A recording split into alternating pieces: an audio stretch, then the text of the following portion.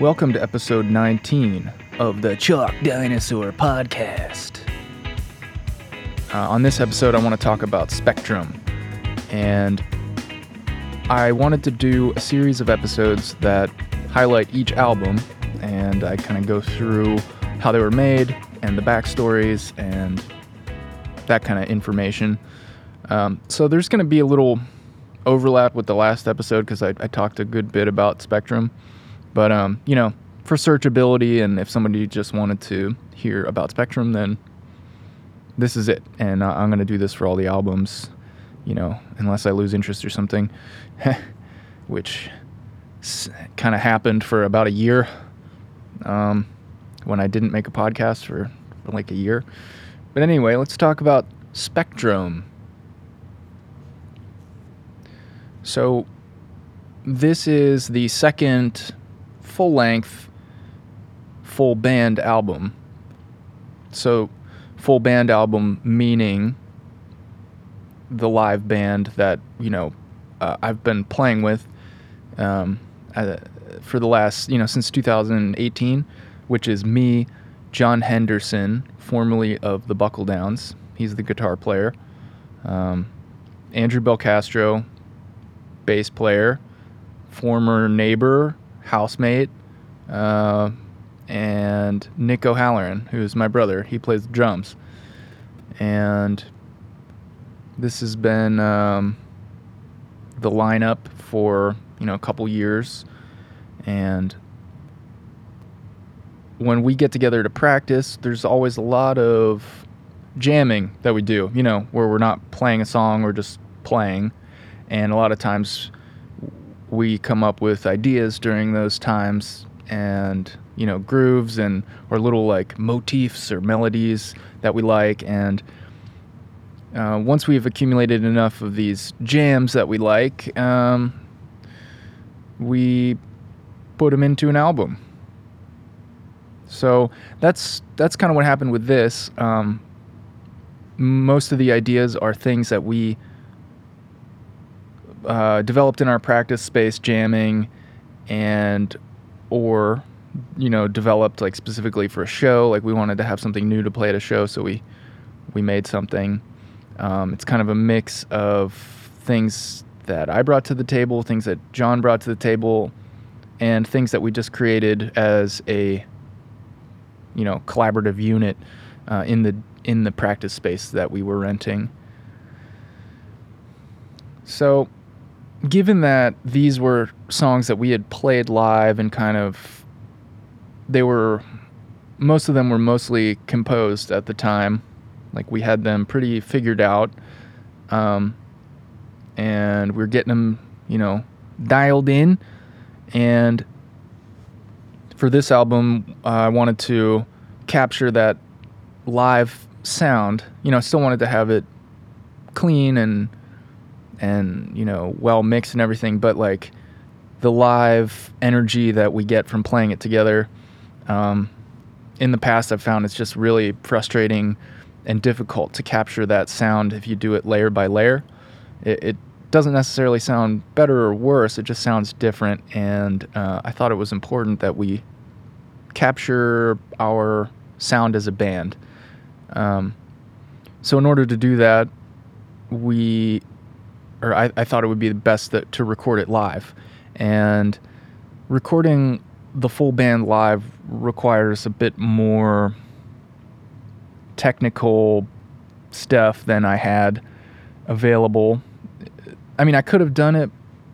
I did it for Home Fest, but like it's not ideal because, we don't have a great tracking room. I have a limited number of microphones and inputs. So I contacted Sean at Plus Minus Studios in Southside, which is very convenient because we lived there, and his rate was very affordable, and me and the band split the cost of that, and we went in for a day and recorded, 5 songs. The album ended up being 7 songs, but we recorded 5 of them at the studio live. And the intent was to capture the energy of our performance, not necessarily to capture the solos that would become the album versions. Like we were planning on, overdubbing some stuff and also adding some layers after we recorded at the studio. We just wanted to get the main bulk of the sound live in the studio. So that's the first Chalk Dinosaur album that was recorded in a studio that wasn't, in my residence. And it was really great having someone else do the engineering, like setting up all the microphones, getting all the sounds, pushing all the buttons, just making sure everything was working. So all we had to do was just play the song when he said go. So we recorded Spectrum at Plus Minus on August 22nd. And it only took a day to record the songs, but we put a lot of time in before that with, quote, pre-production. So we were basically practicing as if we were going to play a show. We just tried to get the songs down, just get to know them really well and do our best to make sure that we could, nail a take or just get everything we needed in, a couple takes. So a lot more time went in to the album before we recorded it. Some of these songs were, a year old at this time. Like we had been kind of tuning them through shows and at our jam space.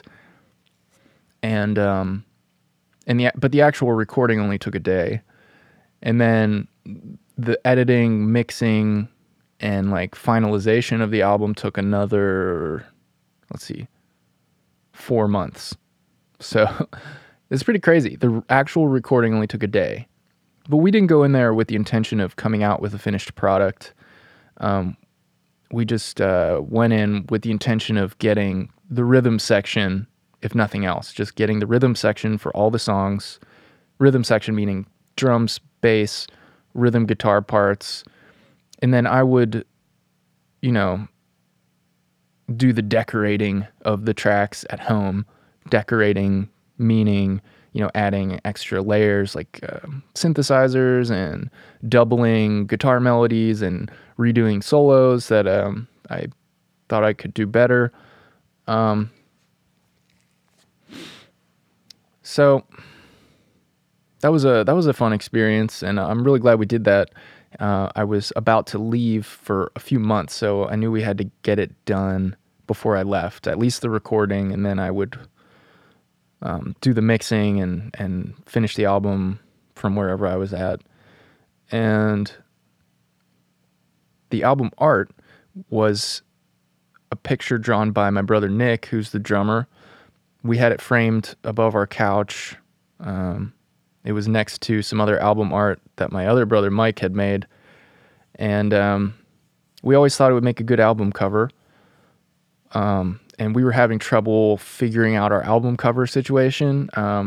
I was working on some minimal text-based designs, but we couldn't agree on like the typography, like how the text should look, what font it was.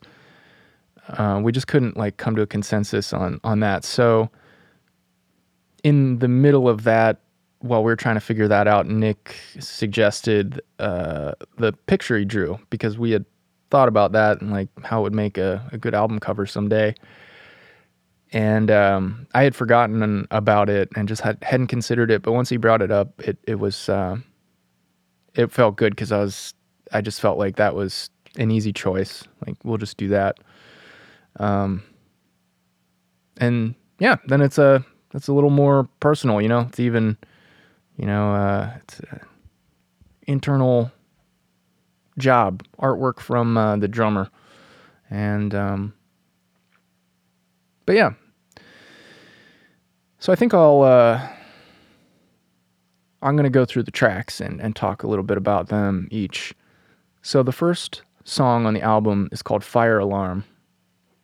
And this was an idea that it was like an idea that I worked out on my own to some degree, and then I brought it to the band for a show, and they learned it, and we played through it, and then we tweaked it a little bit. Like I think we might have added some sections or something, and I definitely added on to the backing track.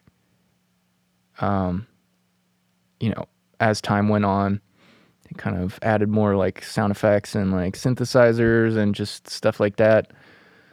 But the reason, or I think the first time we ever played it, and I can't really say at a show because it wasn't at a show, but for Home Fest, for our video performance, that was the first time we played Fire Alarm. And we ended up liking that one a lot, and we called it Fire Alarm because one day we practiced in a storage building called Store Express in Southside. The 7th floor is all band rehearsal rooms, which is really great. It's like a place to go be loud any time of the day or night and not piss anybody off. But we were practicing one day, and the fire alarm went off, and everybody had to evacuate the building. And I'm not sure. I think it was just an electrical malfunction. Like there was no fire, but everybody had to leave, and we had to wait for them to clear the building to go back in. So we went to the library or Kupka's. We went to some bar like on East Carson, like a block away. They had some tables outside, and we just sat outside. It was a really nice day. We drank some beer and just waited for them to say we could go back in the building. And yeah, that turned out to be a really nice experience. And yeah, it made all of us think about like, oh boy, what if you had to, what if there was a fire? What are you going to grab? And like, what if the elevator didn't work and you had to take all your shit down the stairs? That would suck. But anyway, there was no fire, but we ended up calling the song Fire Alarm because of that specific memory. I'm not sure if we were working on Fire Alarm when we did that, but that's what it's called. And yeah, I feel like the first part reminds me of Ace Ventura when he's riding in the SUV with the other guy. This is from Ace Ventura: When Nature Calls, and he's like bouncing around, acting like he is driving on like a really rough, off-road trail. But then the camera zooms out, and they're just like on the highway, and he's just goofing off, and that reminds me of that. It also kind of reminds me of the first Ace Ventura when he's driving the car and he's like rolls the car into the parking spot and, like a glove, that thing. Yeah. Reminds me of Jim Carrey driving a vehicle. That for some reason kind of got like a spy detective feel in the beginning. James Bond or something. And so, and then I guess like, so for that song, when I was like putting that together, I wanted there to be some like hooks, I guess, like melodies that came back, like just distinct melodies. And then I also wanted to create some space in there for improv, for just lead solo stuff. So the way I did that was in the first half of the song, there's a section where I do a solo, and that section is in a minor key, or a Dorian key. Like it's just like my favorite sound to solo in. And then in the second half of the song, I made that second half of the song in Mixolydian mode, which is like a major key. And I did that because John Henderson, I love hearing him play in that key, in that mode. And so I definitely wanted to put something in there that played to his strengths. I mean, in my opinion, his strengths.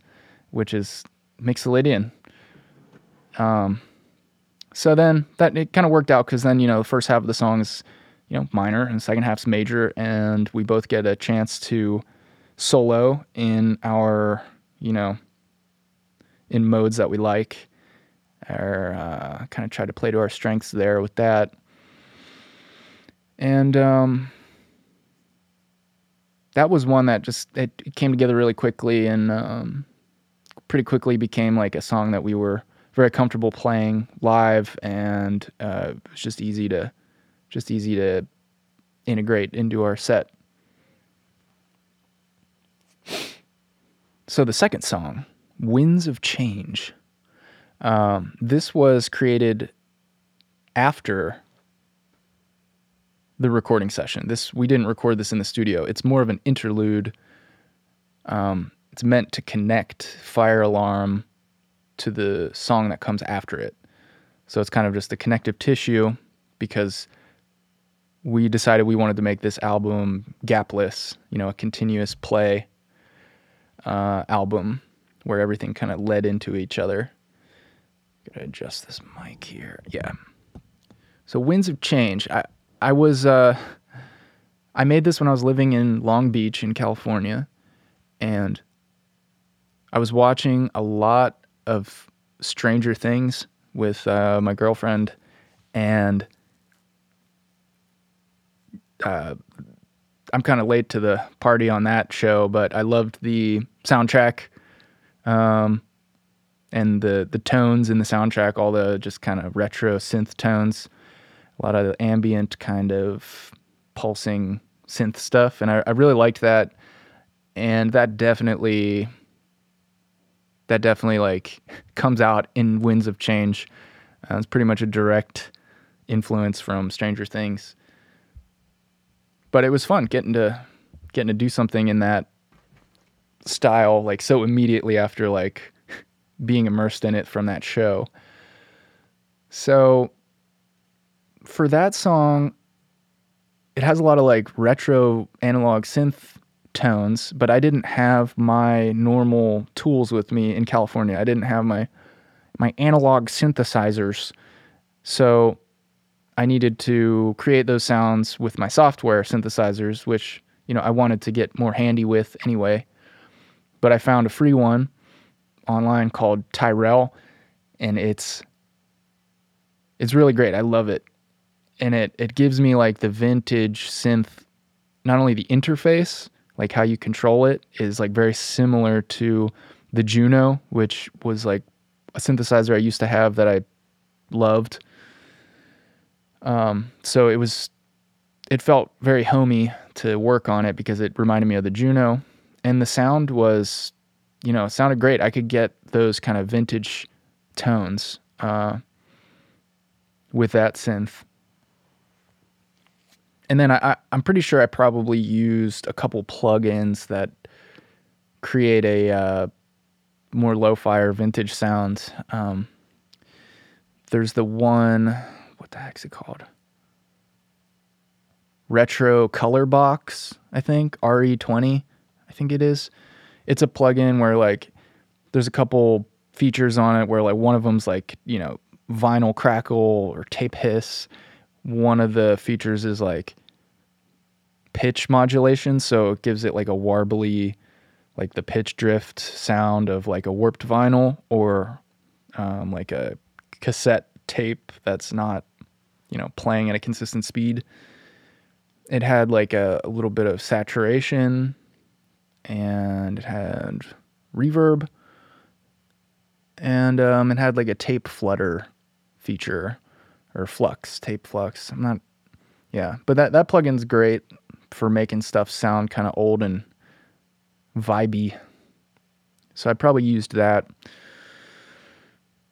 And that was pretty much it. It just a little short piece to connect to other pieces of music.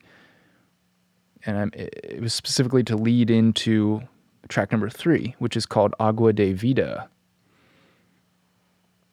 Agua de Vida is another kind of interlude, connective tissue piece of music.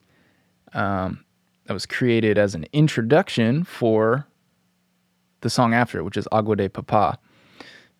But let's stay with the track number 3 here for now, Agua de Vida. So this song started because John Henderson, the guitar player, made the suggestion that we should create an intro for Agua de Papa, which is track number 4. So, and he had an idea for it, and he recorded it. It was just like a repeating acoustic guitar loop. It was just he just played this, 4-bar, 8-bar, whatever loop on his acoustic guitar, and then sent that to me. Sounded really nice. And then I started adding to it, and it just snowballed into Agua de Vida, it turned into a very like epic, hopeful, and kind of just powerful piece. But it started out just as a bare acoustic guitar loop, and that's how the song starts too. That loop that he sent me is how the song starts, and then it just builds from there. And so for that, there's an orchestral element in it, some orchestral sounds, and I think that was a result of the work I was doing at the time, like my commercial TV composing work, like the stuff I do to kind of make a living. So I had purchased some new orchestral tools, like samples, like sample libraries. I think it was 8Dio, like the number 8, then DIO, 8Dio. I think it was that company. I got their ostinato strings and brass pack, and then I also got a free sample pack from them. I forget it was like legato strings or something. I don't know. It was just like much better string sounds than what I had available. So it was exciting to work with. Something sounded a little better than what I had. And so I ended up using those. And for the synthesizer sounds, I used the Tyrell again. Lots of that. And that software synthesizer is free. And did a great job on that song. So, and then the drums. The drums are actually taken, like I cut out a loop, like an 8-bar section from Agua de Papa, which is the song after this song. I took those drums and I used those. I like chopped up the beat and rearranged it and made a new beat out of it and kind of processed it differently. And so recycled drums from another song into this song. And yeah. Oh yeah. And so the track number 2, Winds of Change, I didn't say why it's named that, and I just named it that because of just the massive amount of change that has happened over the last year in terms of COVID. Our bass player moved to Utah, although this was after. I moved to California, and then I moved back, and then I moved out of Southside, and there was just so much change on the horizon in terms of like our living situations. I knew we weren't going to renew our lease in Southside and that we would all be moving. After the album was released, John had a son. I moved in with a new girlfriend. Like there's just like so much change. And I could feel the winds a-blowing. So that's why I named it that. Agua de Vida. That one is named Agua de Vida simply because the track after it is named Agua de Papa. So Agua de Vida, Water of Life, Agua de Papa. Dad water. What is dad water? That is just a little inside joke because we sometimes go through phases of drinking Michelob Ultra, and we call them dad waters because they're just so refreshing and light. And so that's what we call those. And that's why that song's named that. Maybe because it just reminds us of dads drinking beers. I'm not sure. Track number 4, yes, Agua de Papa. So this is an old song. We'd been playing it live, I don't know, maybe a year. We wrote this song it came together over, probably a few months of kind of just tinkering with it. But the initial ideas for it were developed in Southside in our house, in my studio upstairs, where you could see that on the old podcast videos. But we would sometimes have writing sessions up there. So it would be, low volume. We had that little drum set with like mesh heads on it. So like we could still kind of get the same feeling as like playing, but it was just more easy to work at like a conversational volume and kind of just, we would workshop ideas up there sometimes. That's how we wrote Voyage to the Yogurt Planet and probably a bunch of other ones too.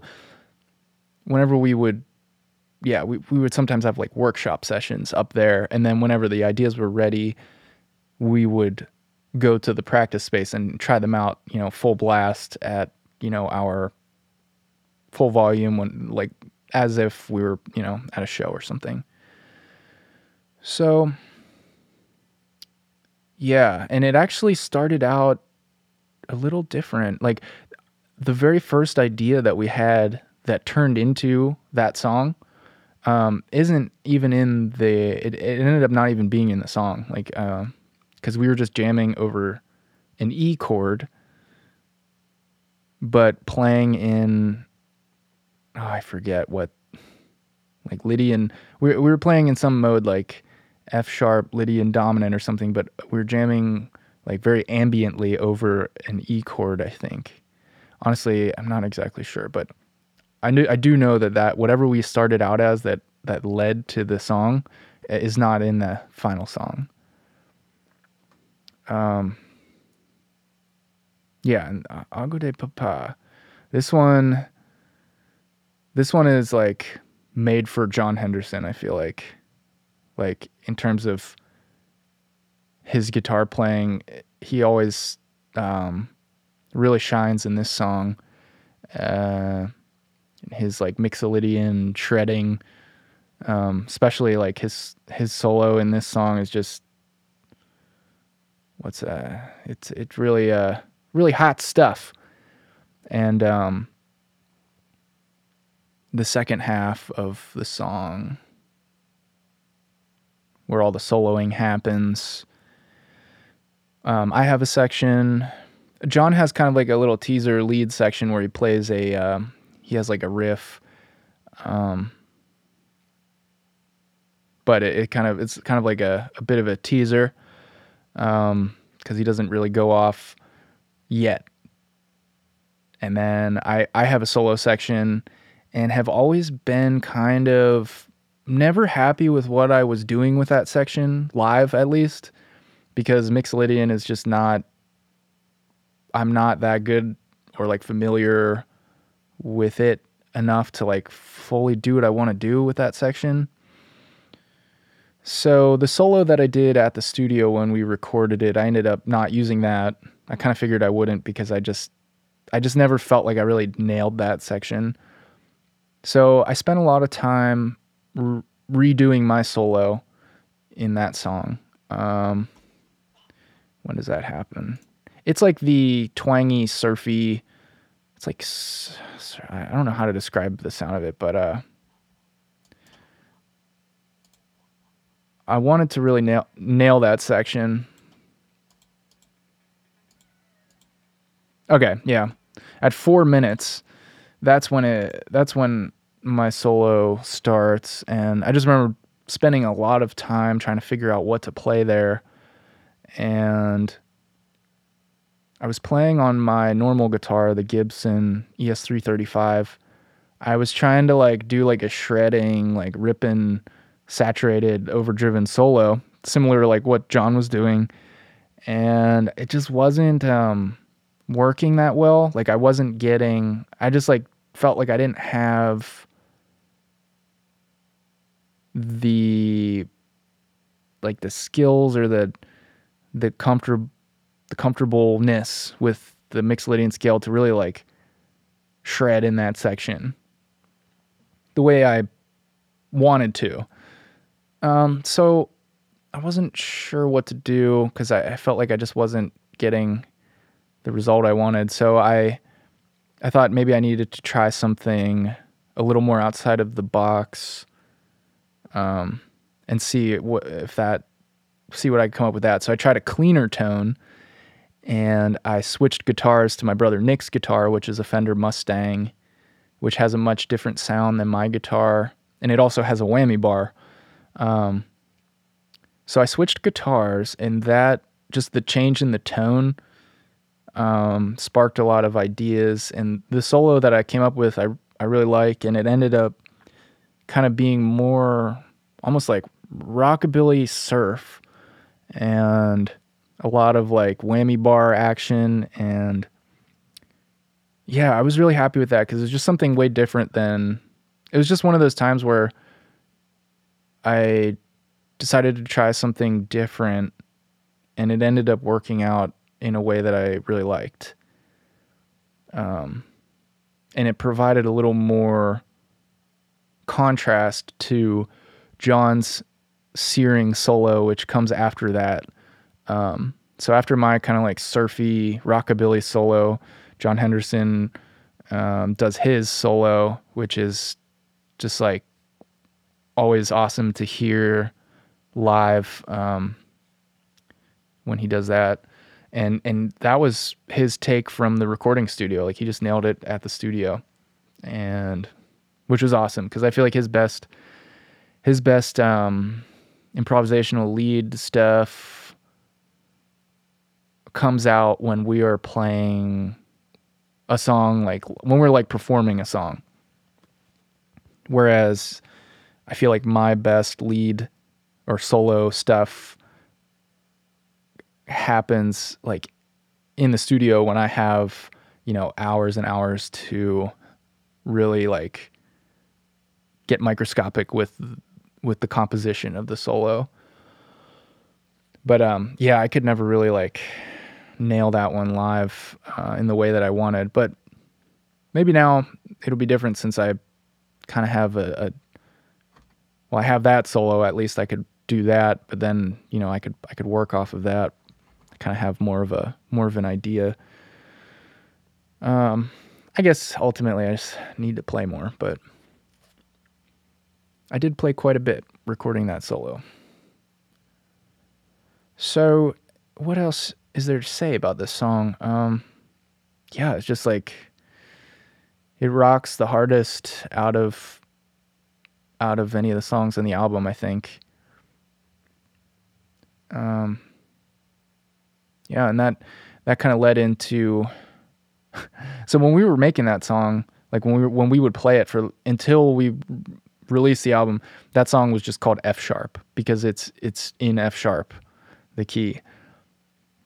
And the next song on the album, number 5, is called Jeff Sharp, because that song is also in F sharp. They kind of like went hand in hand. We would play, I don't know, we were kind of on an F sharp kick.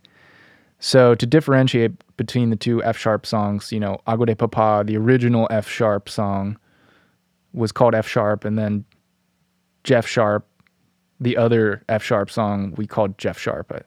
Nick came up with that idea. And that one's just more like a funky tune, which we kind of developed that half in our practice space together, jamming. Like we had some of the ideas there, like I know like the melody came up in the jam space, like in our practice space, and then we spent quite a lot of time tinkering with the arrangement, like the different sections of the song, and it was a bit of a challenge to wrangle that idea because like we weren't sure what to do with it. We played it one time. We played it summer of 2019, or maybe it was fall at Garefest. That's the only time we've ever played that song, I think. Or no, we played it at Farm Jam too, maybe. I'm not exactly sure. I know we played it at least one time. And it was quite a bit different, like the second half of the song. But yeah, it just never felt like we really got it. We weren't really sure what to do with it, the second half of the song, because it just didn't quite feel right. Like we couldn't get it quite right. But eventually we did, and got it into an arrangement that we all liked and that flowed naturally. And then so we kind of had to relearn that arrangement before the studio. And then, yeah, just tried to nail the rhythm instruments. And I added all the keyboard and the guitar solos after the recording session. And John also, I sent the song to John for, we each had solo sections. That's kind of the way our songs are. Like John will have one and then I'll have one, or, so he took the track, put his solos on it, and then I put mine on. That was that. The voice at the beginning that says introduction. That's just like one of those text-to-speech websites where you type in a word or sentence and you can pick a voice and it'll say it for you. And that was initially created as a guide track for to help us learn the structure of the song, because it's a pretty long song. So like it would be like introduction, and then whenever like the first chorus was coming up, it would be like chorus, and then like verse, and then jam. And so there was just like little vocal cues to help us learn the song as we played through it together. And we kind of got used to hearing that voice in there. And so we ended up just keeping just one of them, just the introduction voice. And that's where that comes from. So on to track number 6, Spectrum. This is the title track. And this, I remember we first played this idea at John Henderson's house in his basement. I actually have a video of it. I think the chord progression and the melody are from John. He had been playing these at his house, like the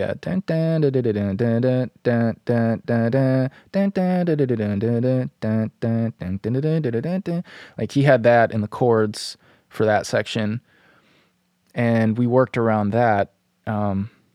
So that's the main part of the song, and then I added the middle section that's like where it goes into like a 4 on the floor dance beat, and it's kind of like a synthy section, kind of like I don't know, just the middle section where it changes drastically. Me and Andrew Belcastro were working on that section of the song at our house in Southside. And we also, that's how that happened. Me and Andrew had like one of those workshop sessions trying to figure out what else to do with John's original idea and like where to take that. We came up with the middle section, and then we came up with like the kind of the transitions. And then the ending section, we're playing the main theme again at the end of the song. John does a solo, and then there's a key change or something. At least the chord progression changes pretty drastically, and that part we worked out together in the jam space. That kind of just came up as we were practicing the song, I think somebody had that idea and started playing different chords under the melody. And then, someone had the idea of like adding an extra chord at the end. So that came up pretty organically just through us playing the song together. And that's always cool when that happens. But Spectrum, we played that one time live, and that was for the Rex Theater video on June 27th, 2020. It's on YouTube. It's not to toot my own horn, but toot, toot, toot, like I'll toot our horn. That was, we did a good job with Spectrum. We played that song really well for that video, and that's the only recording, like live video of it, and that's the only time we've ever played it live. But yeah, I'm really so happy that we captured that live performance of that song, and that it sounds good, and that we've got it now.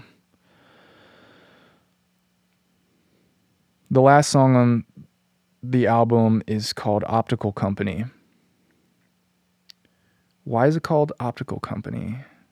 Because a lot of times when we would be jamming or practicing in Southside at the Store Express, we would take a voice memo if we got into a jam that we liked and we wanted to remember it, because there's so many jams that they happen, and if you don't record them, you'll completely forget what was going on, and like you might never remember what you played.